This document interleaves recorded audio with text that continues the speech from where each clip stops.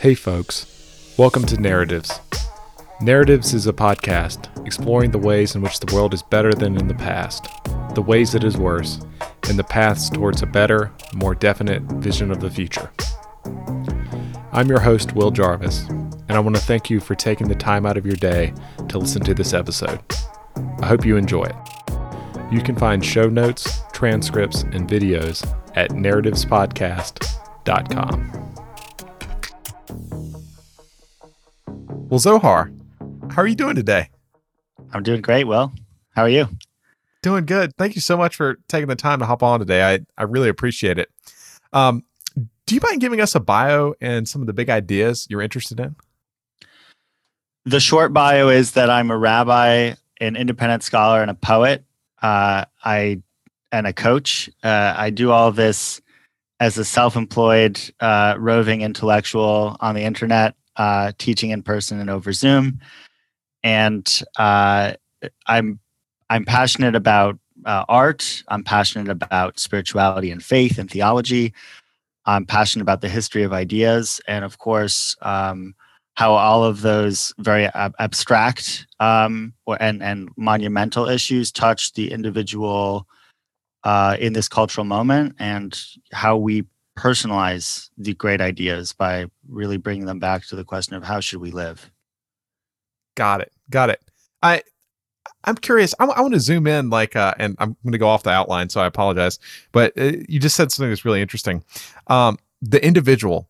The world seems to have gotten very collective, in some sense, and less focused on the individual in the past, 50 years.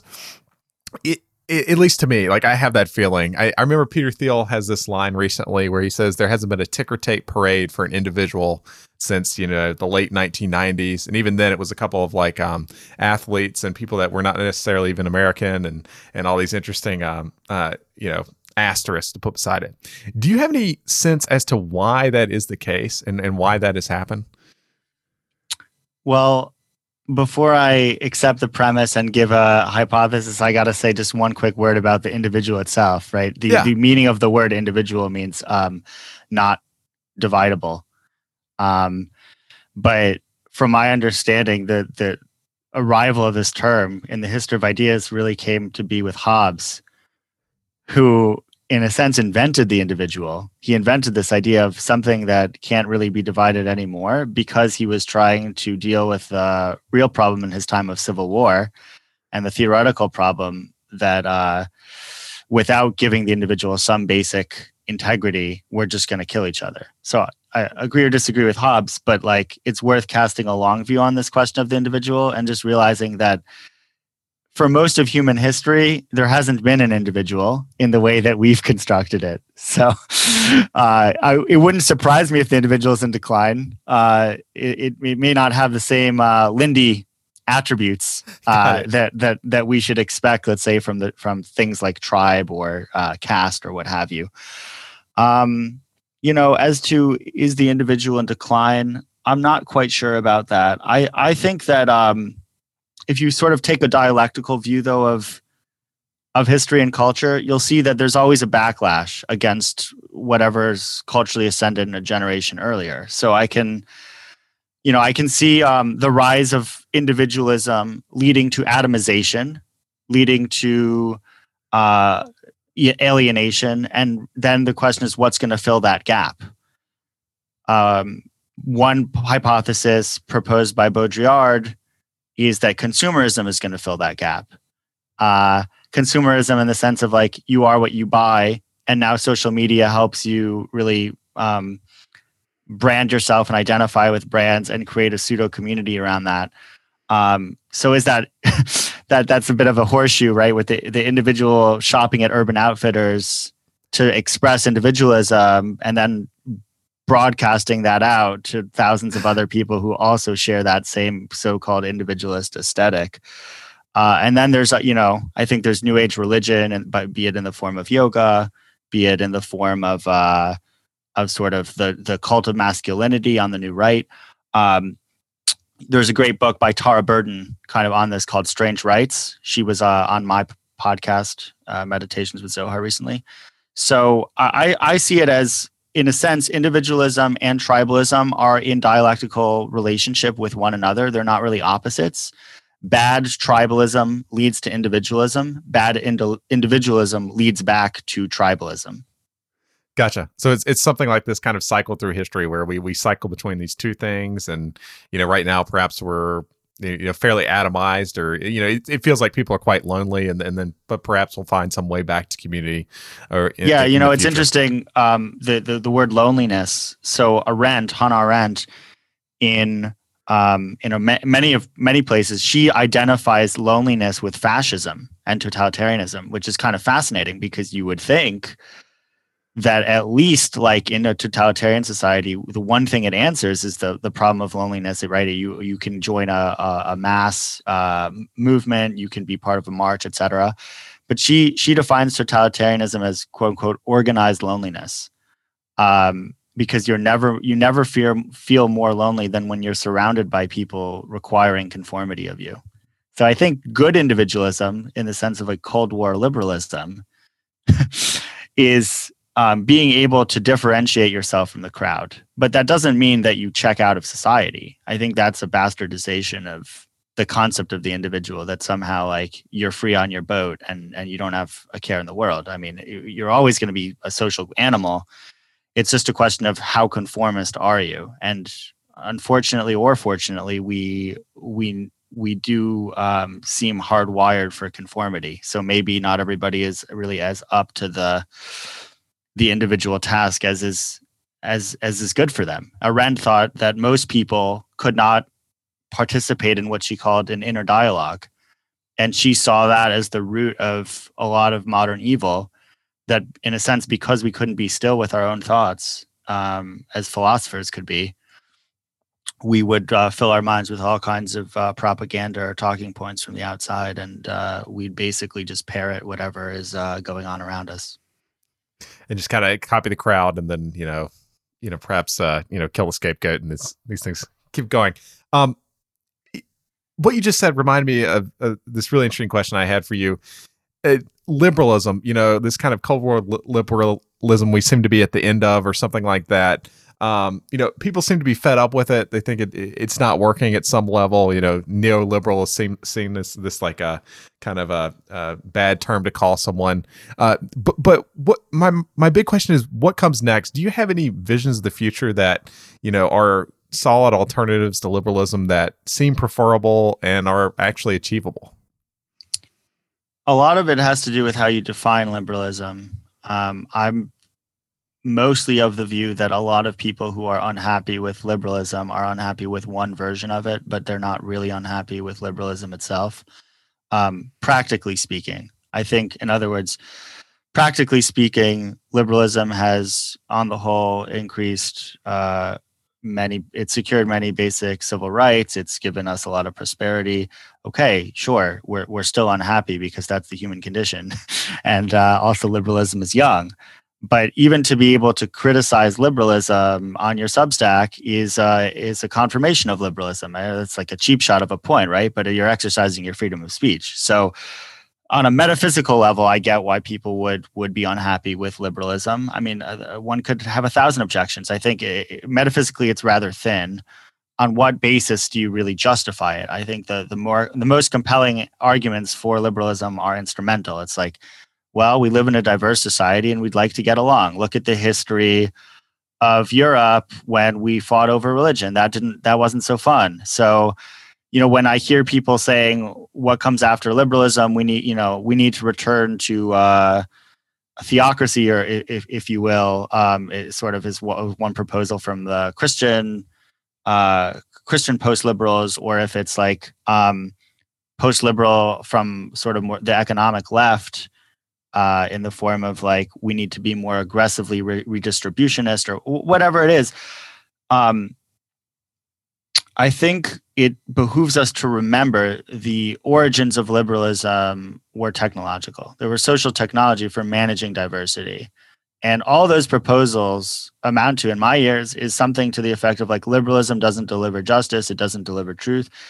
And I think a conscientious liberal would have to agree that that's true. But that's not the point of liberalism. Liberalism is kind of saying we would rather have peace or some relative peace than fighting in the streets. Can we be more aspirational? Can we reform certain things? Absolutely. That's what liberalism is all about. It's about making things better from within.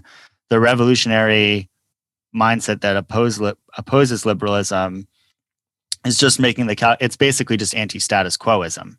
But I don't know how much of it is really based in deep thought versus just a personalized cost benefit analysis of like, is this good for me and mine or not?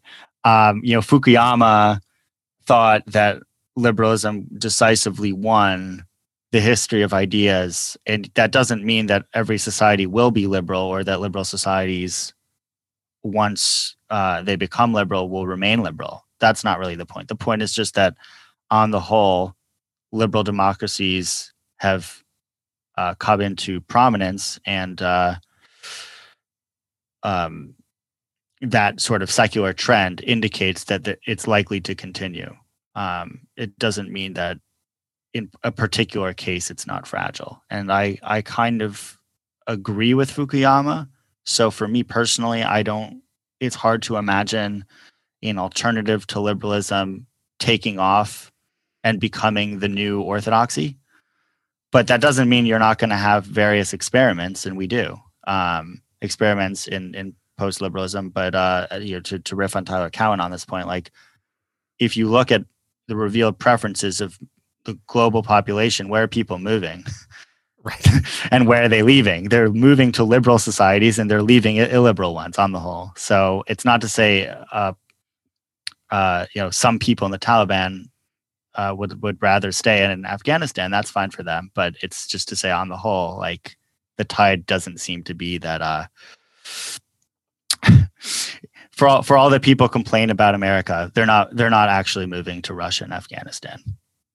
Right. So perhaps the revealed preference is, liberalism, actually works, decently well. It's got holes, of course, but it's about as good as we can do as flawed people.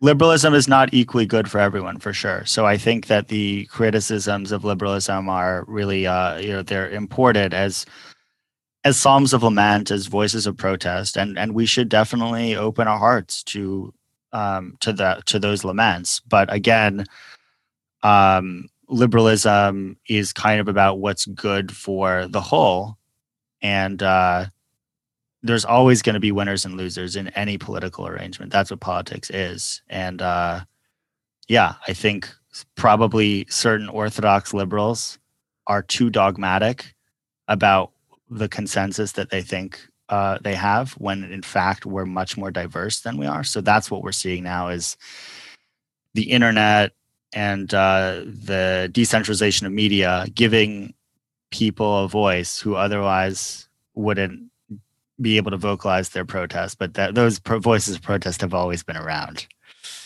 It makes sense. It makes sense. It's something that just kind of continues. This question is related. It feels like we live in this world where there's just a ton of anxiety, depression. People don't feel very well at some level. Do you think we live at a time with an abnormal level of these things? And if so, is there anything we can do about it? I don't have data to back me up on this, so anything I said should definitely be taken as just oracular rather than truthy. But I think we probably in the West have more anxiety and depression than I can't say than we did have in previous eras in the West, but I kind of feel like they are. I'm willing to hypothesize that they're first world problems. If you're starving, you can't really. You might be depressed about the fact that you're starving, but your survival instinct might also take over, such that you don't have the bandwidth to worry about what life is all about because you're too busy feeding yourself. So I mean, not that that's an antidote to depression. Don't try this at home. Don't try, exactly. But I think that certainly anxiety seems to be a first world problem born of in at least one instance, hyper competitive cultures. That would be one point. A second is just anxiety about the future, like which could correspond to actual deceleration and growth, or the fact that, or simply the fact that society is changing so quickly. It's hard really to plan. It's hard to be a definite optimist. If you grew up in a world where you can work one job for 50 years, okay, that has a certain unfreedom to it, but there's also a certain security to it. If you're like, the norm is that every couple years you're going to have to change jobs. So I think that would be anxiety inducing for sure. So I think some of it is social for sure. And some of it is an economic, and some of it is I think a symptom of a general malaise, a lostness about purpose.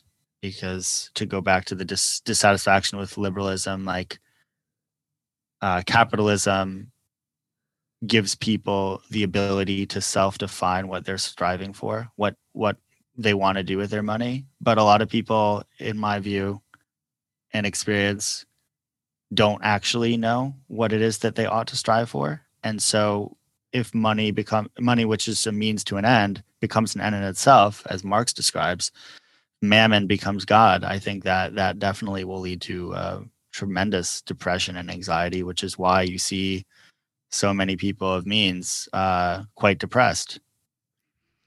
Because if you don't know what you're trying to do with those means, well, then you're going to feel aimless. You're a religious leader, and so I'm curious, how do you think about guiding people through these issues of, how to figure out what to shoot for, what is good, and what they should try to do with their lives? Because I'm assuming that has to come up, right? People coming to you with this question. I don't know. I'm a very reluctant guide. I try really to customize my responses based upon what people are going through and mirror back to them the things they know, rather than sort of say, like, here's the menu, choose option A, B, or C. And in that sense, I'm a symptom of my time. Like, I do have some thoughts about like what a good life involves, but I just don't think it's effective to come top down and be like, this is what the Lord requires. I'm right. More into like the existentialist hero's journey as the method, and if the person's begging me to give them some thoughts on what to aim for, I'm happy to oblige, but I definitely don't want to start that way, if that makes any sense. No, that makes sense, and trying to be effective is important in this case. Well, I'm curious, maybe it's difficult to give to those people, but like just in the theoretical, what do you think that looks like? What should we try to do? What should we try to shoot for? Well, on a psychological level, I think that having a sense of gratitude is incredibly important. I mean, most of what I'm going to say is going to be super banal and the kinds of things that you can read in any self-help book, but like,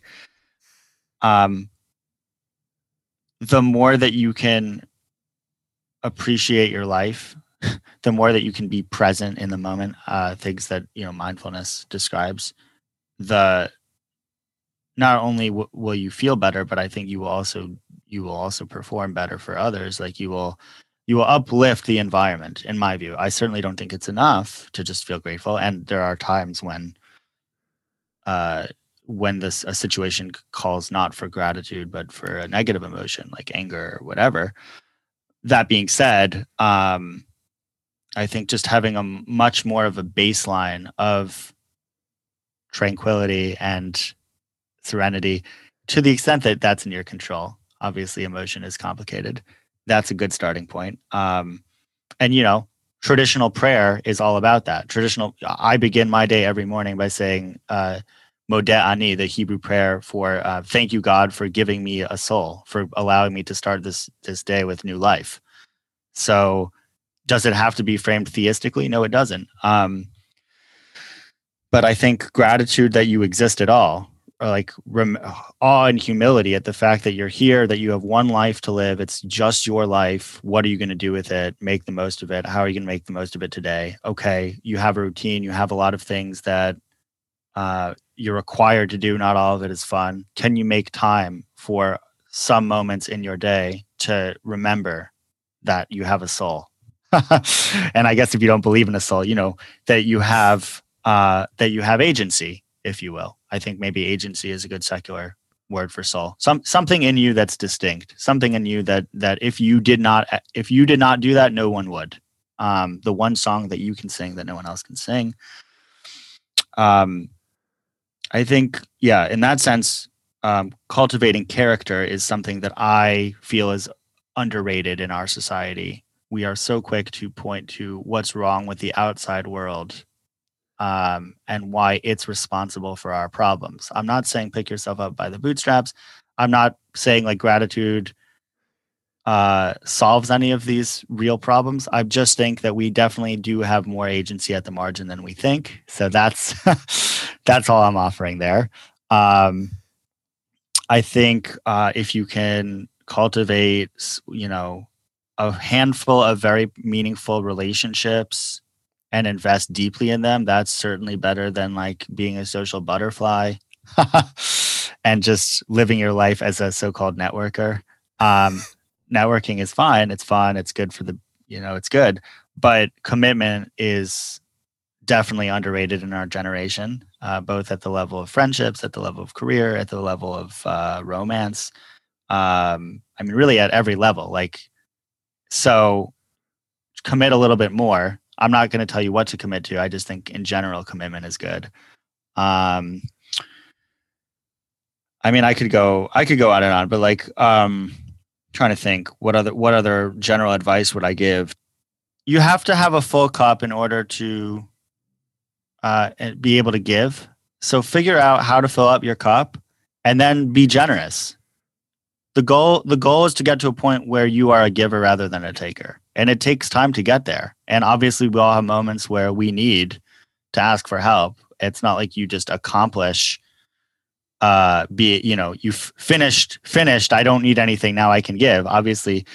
But I think moving from a taker mindset to a giver mindset is the highest way to be. And it's how many of the saints and the heroes in our imagination live. They lived for the sake of others. They to be to be cliched about it. They're the what do you call it? The the caricature of the venture capitalist with the Patagonia vest is their first words out of their mouth are, "How can I help? How can I be helpful?" I think if you can actually live that way genuinely,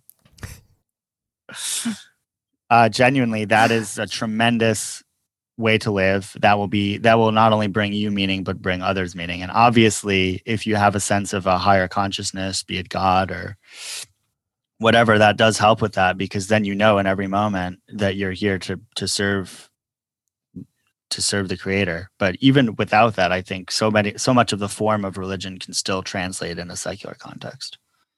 Makes sense, mate. There's a lot of good advice there. You did mention one thing, which I think is actually under discussed, but I think super, super useful. It's try and do something along the lines of, you'll have to correct me, something along the lines of that you should try to do something that if you don't do it, it won't happen. Try and do something unique. Do you think that's important? And I found in my life that that's where I get a lot of meaning, is when I do something that meets that criteria, right? It's not like I'm just doing something replaceable, something competitive where someone could come in and do, essentially the same job, maybe slightly worse, but it would still happen anyway. It's a tremendous privilege and blessing to be able to self-express. And not everyone gets to do it for work, but whether you can do it for work or not, you can definitely carve out some time in your day or your week to do it, and you should.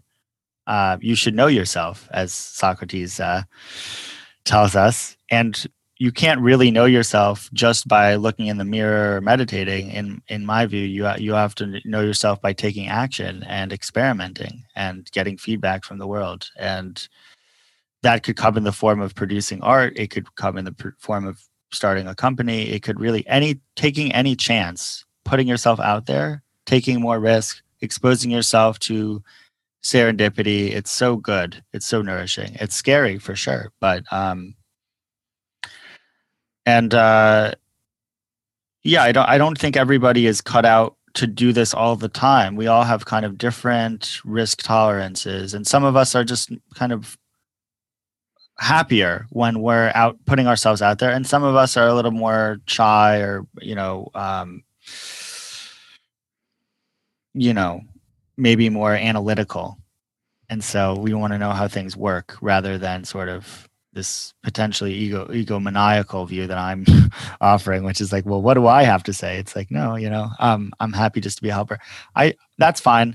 I'm not saying my personality type is the best. I just think that within any personality type, there's probably definitely room for doing something singular. And in a Jewish context, I'd say like God created human beings in the divine image, or the biblical context, in Genesis. And much ink has been spilled on what that even means, that we're created in the divine image. Personally, I think it means that God is a creator, and so the human being is created to be a creator. God did something that nobody else did or could do, and God created one being that also has that ability and that obligation, that responsibility to do something that none other can do. I love that. That's really good. That's just it's a really good a framing of of people, and just think about this, the singularity of the individual, right? Like each person is truly someone singular and special, and that's something that comes up a lot in the rationalist community that I like to think about is like, well, I think something that's underaddressed is just how each person is totally unique and special, and how we should lift that up in some extent, and just the specialness of people, and how do we cultivate each individual? It seems like an important thing to strive to do. What do you think the rationalist community's take on that issue is? Why is it sort of underdeveloped in your view?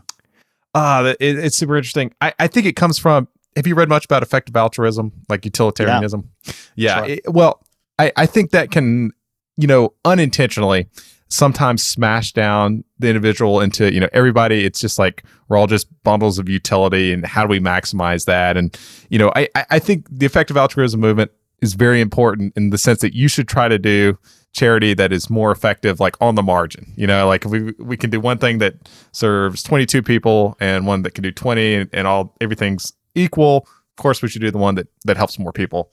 But I think when you start trying to calculate things out to a more granular level than that, you run into a lot of problems, and it feels like a lot of the bad things in the 20th century, came from these things where you just smash the individual down, and, fascism and communism, and just these kind of totalizing, sense of community where we're all going to just get jammed together and everyone's the same. I don't know. I don't have well-developed thoughts on that, but that's generally what I think. Yeah, I think it's definitely a tension that any political philosopher is going to face, because between the system and the individual. Because if you just focus on the individual, you can have a lot of inefficiency and a lack of accountability. You potentially end up celebrating some individuals more than others. And so I definitely see utilitarianism and other philosophical movements as a rebellion against that, as sort of an attempt to say we're all the same, because they don't like the idea of like, why should this person get all the glory and everybody else be serfs, right? Absolutely. It's a real tension. I'm curious your take on this, and I don't have fully formed thought on this question, but I think it could be interesting. Generally, what is your take on hierarchy? What is the kind of what's your reading of the Jewish take on hierarchy? We live in an age that seems to really, it's weird. In some ways praise hierarchy, in some ways be very against any kind of hierarchy in the world. It's this weird like tension, which I can't quite get a grip on. So it's kind of a vague question, but I don't know if you have any thoughts there. I do have a lot of thoughts on it. I think hierarchy is inevitable, and I guess to the extent that it's inevitable, it's a kind of law of both nature and human organization. It's good, or at minimum, it's neutral. You can have terrible hierarchies, you can have abuse and corruption within hierarchies, but that critique is more about who ought to be in power Right. rather than it is about process. Or no, actually, you can even have hierarchies that have good or bad processes. So I think hierarchy as a term needs to be disambiguated. But let's just go back to the Bible for a second. Like, one of the core stories of the Hebrew Bible is the liberation of the Israelite slaves from Egypt. Now, it's bad that one people is enslaving another. That is clearly terrible.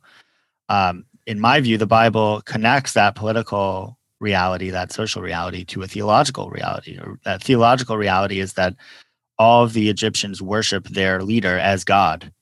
So it follows from that, it follows from the despotism of Pharaoh, that you're going to have a society arranged in a dehumanizing way. If the point of monotheism, if the point of the Bible is that only God is God, no human being can claim to be God, there is a fundamental egalitarianism in that, fundamental resistance to despotism in that. But that doesn't mean that when the Israelites leave Egypt, that they have a flat organization and everybody has equal share in the decision-making process. There's still a prophet, Moses, who top-down gives orders, and there's a court system with higher and lower court and so on and so forth. And of course, at the top of that hierarchy is God. So at least in a biblical context, it's not that we're anti-hierarchy, it's that there's good and bad hierarchies.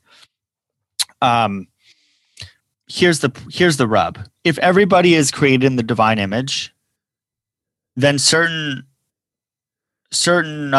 rights and certain obligations follow from that insight. And those are radical.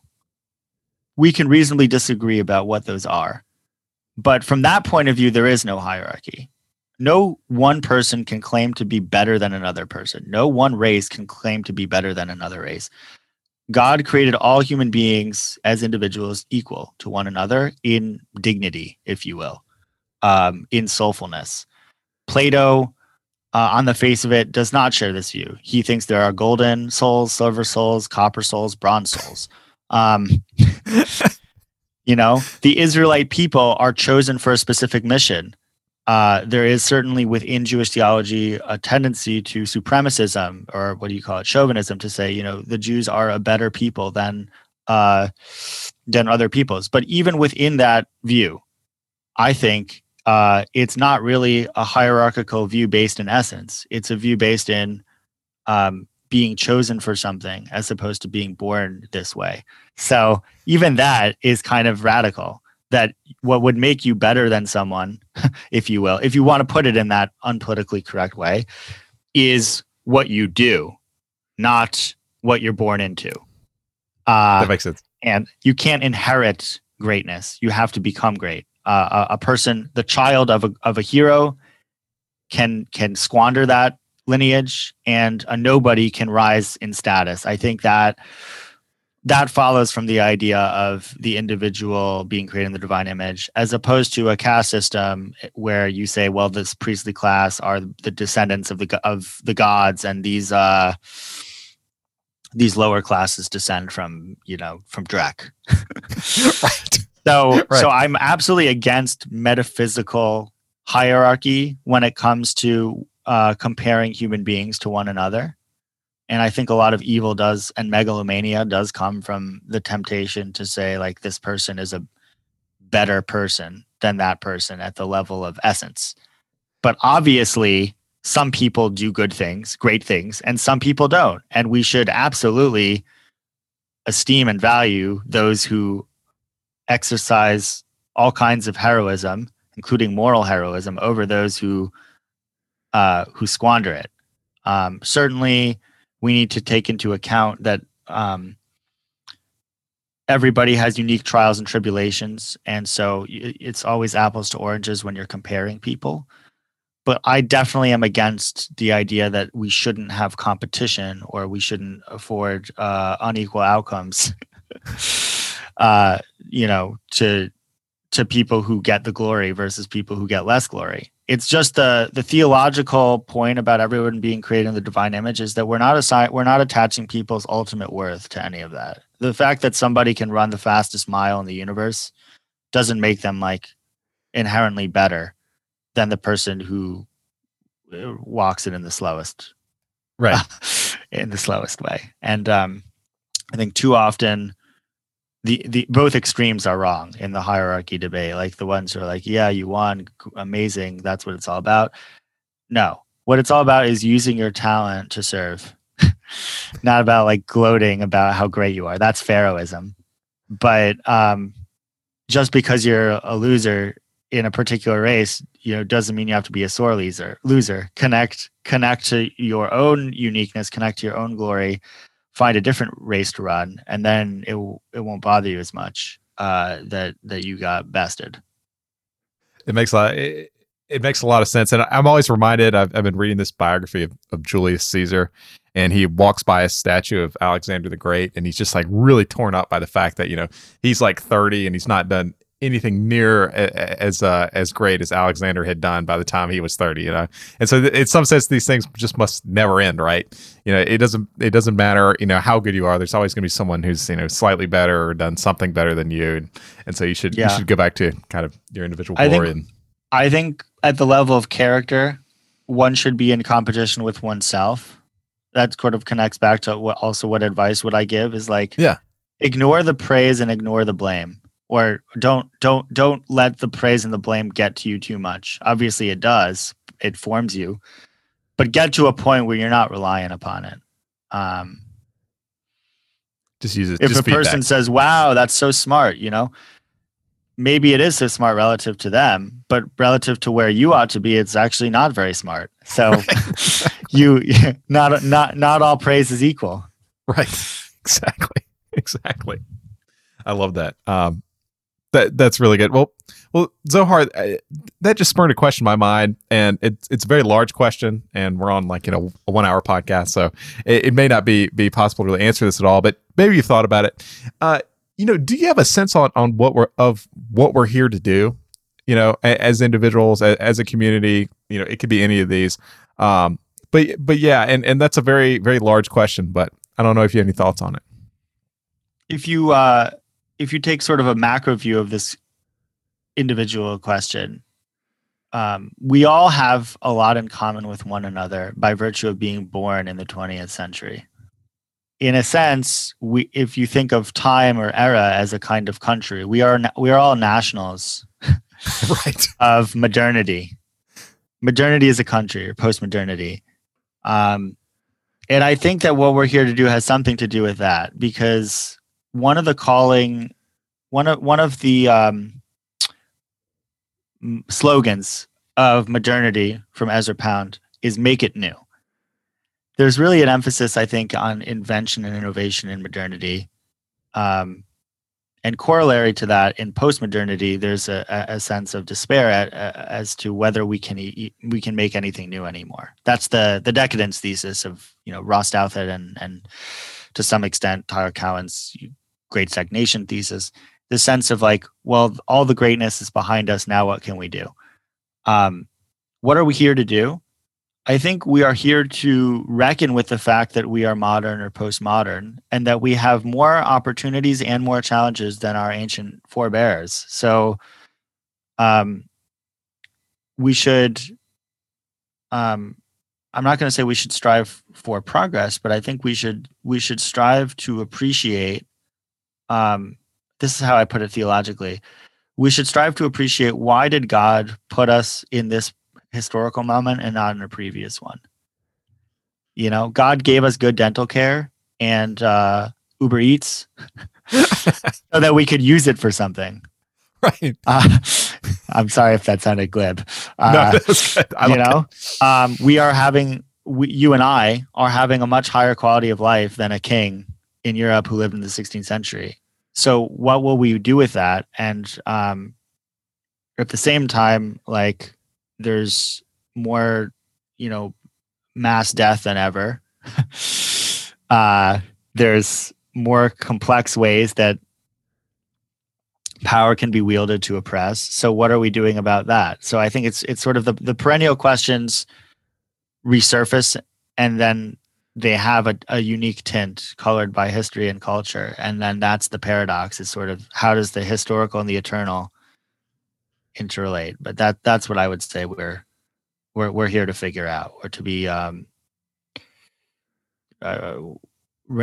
Desjardins, I think Teilhard de Chardin, he said we're not human beings on a spiritual journey, we're spiritual beings on a human journey. So I would riff on that and say, like, we are eternal beings on a historical journey.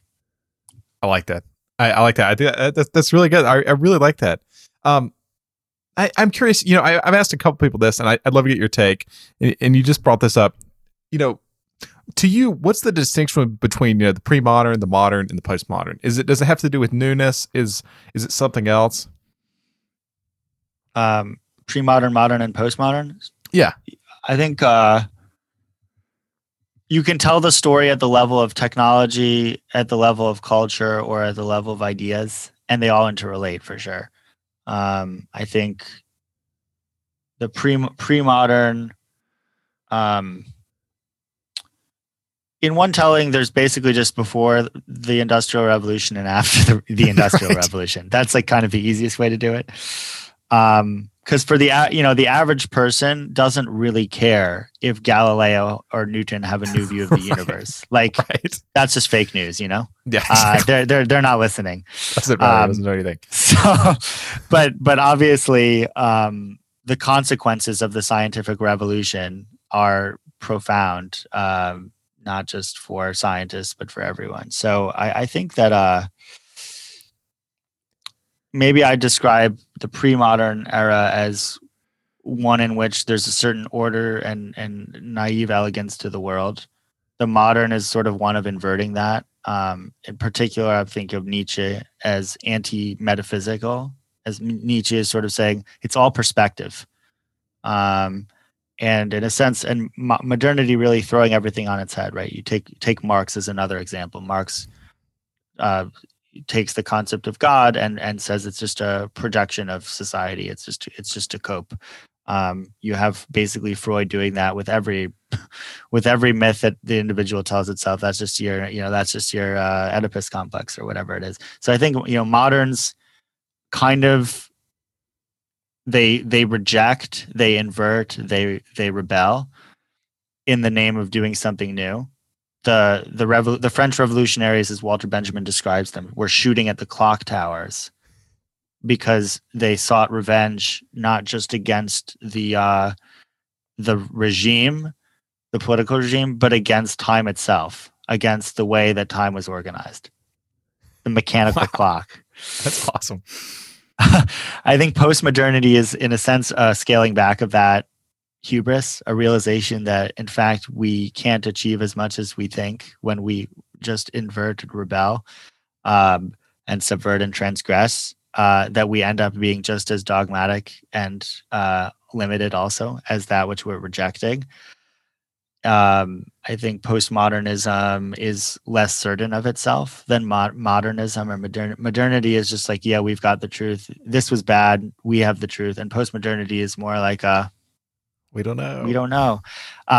It's complicated.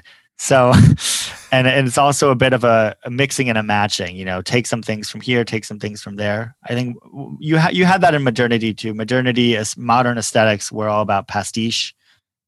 T.S. Eliot, you know, is a good example of that. The Wasteland is like a poem composed of like lots of random quotations, mixing like things he heard on the streets with Dante. But I think postmodernity takes it to like a wild extreme, because in modernity, there's still kind of a canon that you're grappling with. And it's sort of this imposing, like, sort of authoritarian father figure. And postmodernity it's sort of both indifferent and liberated from that, indifferent to and liberated from that gravitas. It's more like nothing means anything anymore. So you just sort of do your own aesthetic. I think that's kind of how I describe postmodernity aesthetically. But I think that just generally maybe modernism was skeptical of centralized power. Like, it was skeptical of the king, but it wasn't skeptical of power. And postmodernity is just skeptical. And just generally skeptical. That general skepticism, in my view, can lead to some interesting counterintuitive places, because skepticism is always a double-edged sword. It can weirdly lead to a doubling down on or a return to pre-modernity. So, for instance, if you say that like we can't know anything, one response to that conundrum is to say, well, we might as well just go with this since you can't disprove it. So like Bertrand Russell, who's more a modernist, is going to be like, look at these believers. They're so ridiculous. You know, I could just as well believe in like tiny teapots orbiting the earth as I could believe in a god. And postmodernisms are like, yeah, but since it's all absurd, you might as well go to mass. Right. You know what I mean? So they're not going to argue that you ought to go to mass from first principles, but they'll sort of argue for it from the fact that you can never prove that they're wrong. That's good. That's good. And a weird place to find ourselves, I must say. Yeah, I think postmodernity, right? There was a guy, Bruno Latour. He wrote a book called "We Have Never Been Modern." He was like a big environmentalist, but his theories are quite postmodern. And so there was a New York Times article about him some years ago, as he sort of realized that his own skepticism about science was being used by climate change deniers. And he was sort of both horrified and, as I recall, like, yeah, I guess I did allow for this. So I think that's postmodernity, is just living in a place of a complete disalignment of narratives, where no single organization can claim that it has the answers. Whereas modernity was like, this is canceled, but we have the new dogma, we have the new orthodoxy. And now postmodern is like, everyone's canceled, at least when it isn't my team, but then somebody else just cancels them. So yep. That's the way that goes. Well, speaking of canceling, I don't want to get in the weeds of this, but with the current, do you see the current culture war kind of subsiding, like going back? We've got polarization that's at the level that was, pre-Civil War. So it's pretty high, like really high. It has been higher before, but it's quite high. Do you think this is like just downstream of like slower growth or something like that, and it's just kind of a mechanical problem? Or is it like something in the water, people just, they want to have something to fight over? Do you have any like meta level thoughts about that? Yeah, I don't know if we're more polarized than it's hard to here. I do have thoughts. I think a lot of it has to do with media. In general, I think like Facebook poisoned our minds. I don't mean in the normal way that people talk about it in terms of misinformation. I just mean there's something really bad for people who spend like hours of their day scrolling through social media and posting like whatever their hottest take is on anything, and getting into stupid fights with like people that they, with strangers, but even more just disheartening with friends and teachers and family members publicly. It's like utterly disgraceful.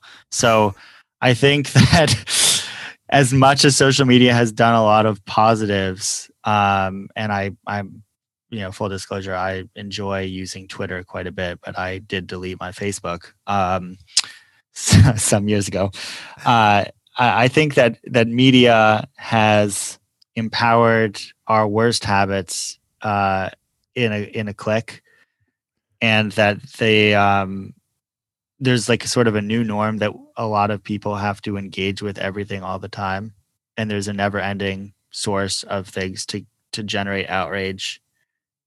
And so it's not that people weren't divided on hot button issues in every generation. It's just that now the thing that you first think about when you see that person at a party is what they posted, instead of like meeting them with genuine curiosity and getting to know a side of them that would lead to connectivity and empathy. You're automatically putting them in some kind of box as to what,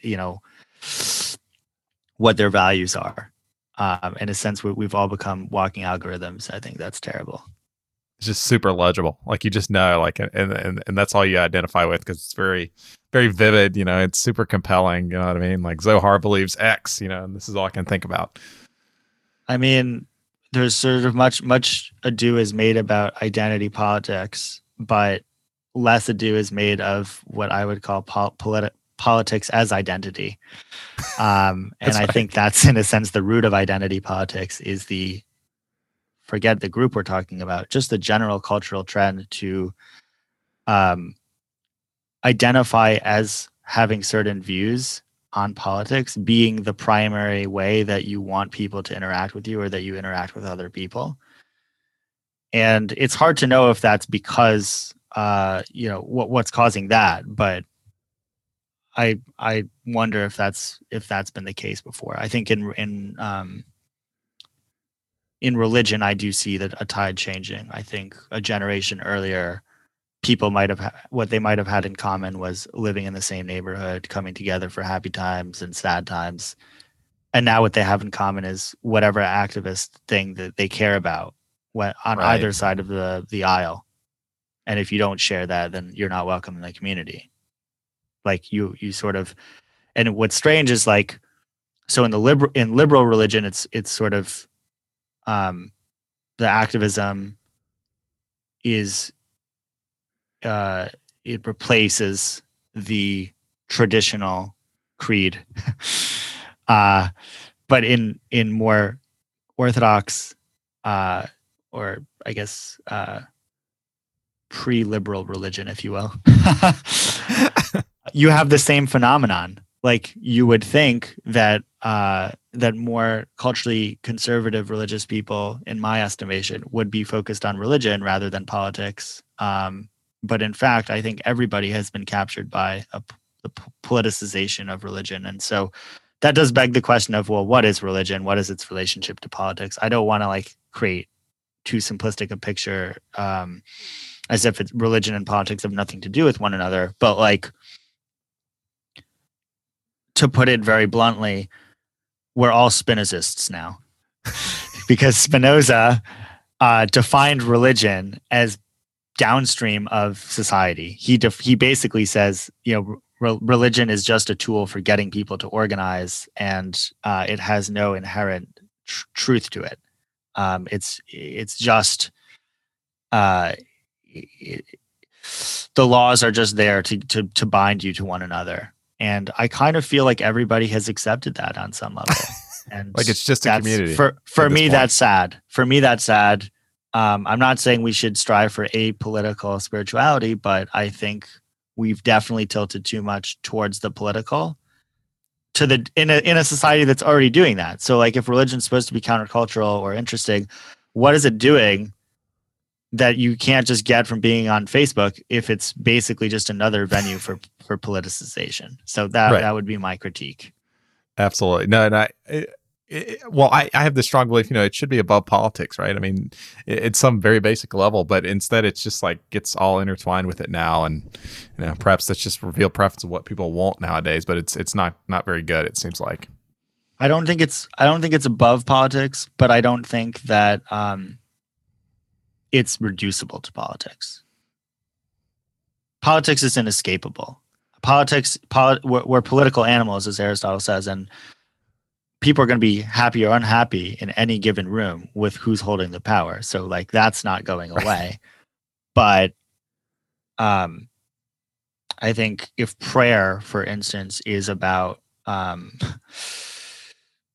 connecting to higher consciousness, that's very different than like prayer as a script for simply stating what you care about. And I don't. I think maybe we've humanized religion too much. We've sanitized it too much, and it's become only about human values. When in fact, if the point of religion is to get us to see beyond the limitations of the short time horizon and prejudices of our given cultural moment, then we need to bring that sense of mystery and awe back. I don't associate mystery and awe with activism personally. Some might pull it off. You Dr. King pulled it off, but on the whole, I don't. I think of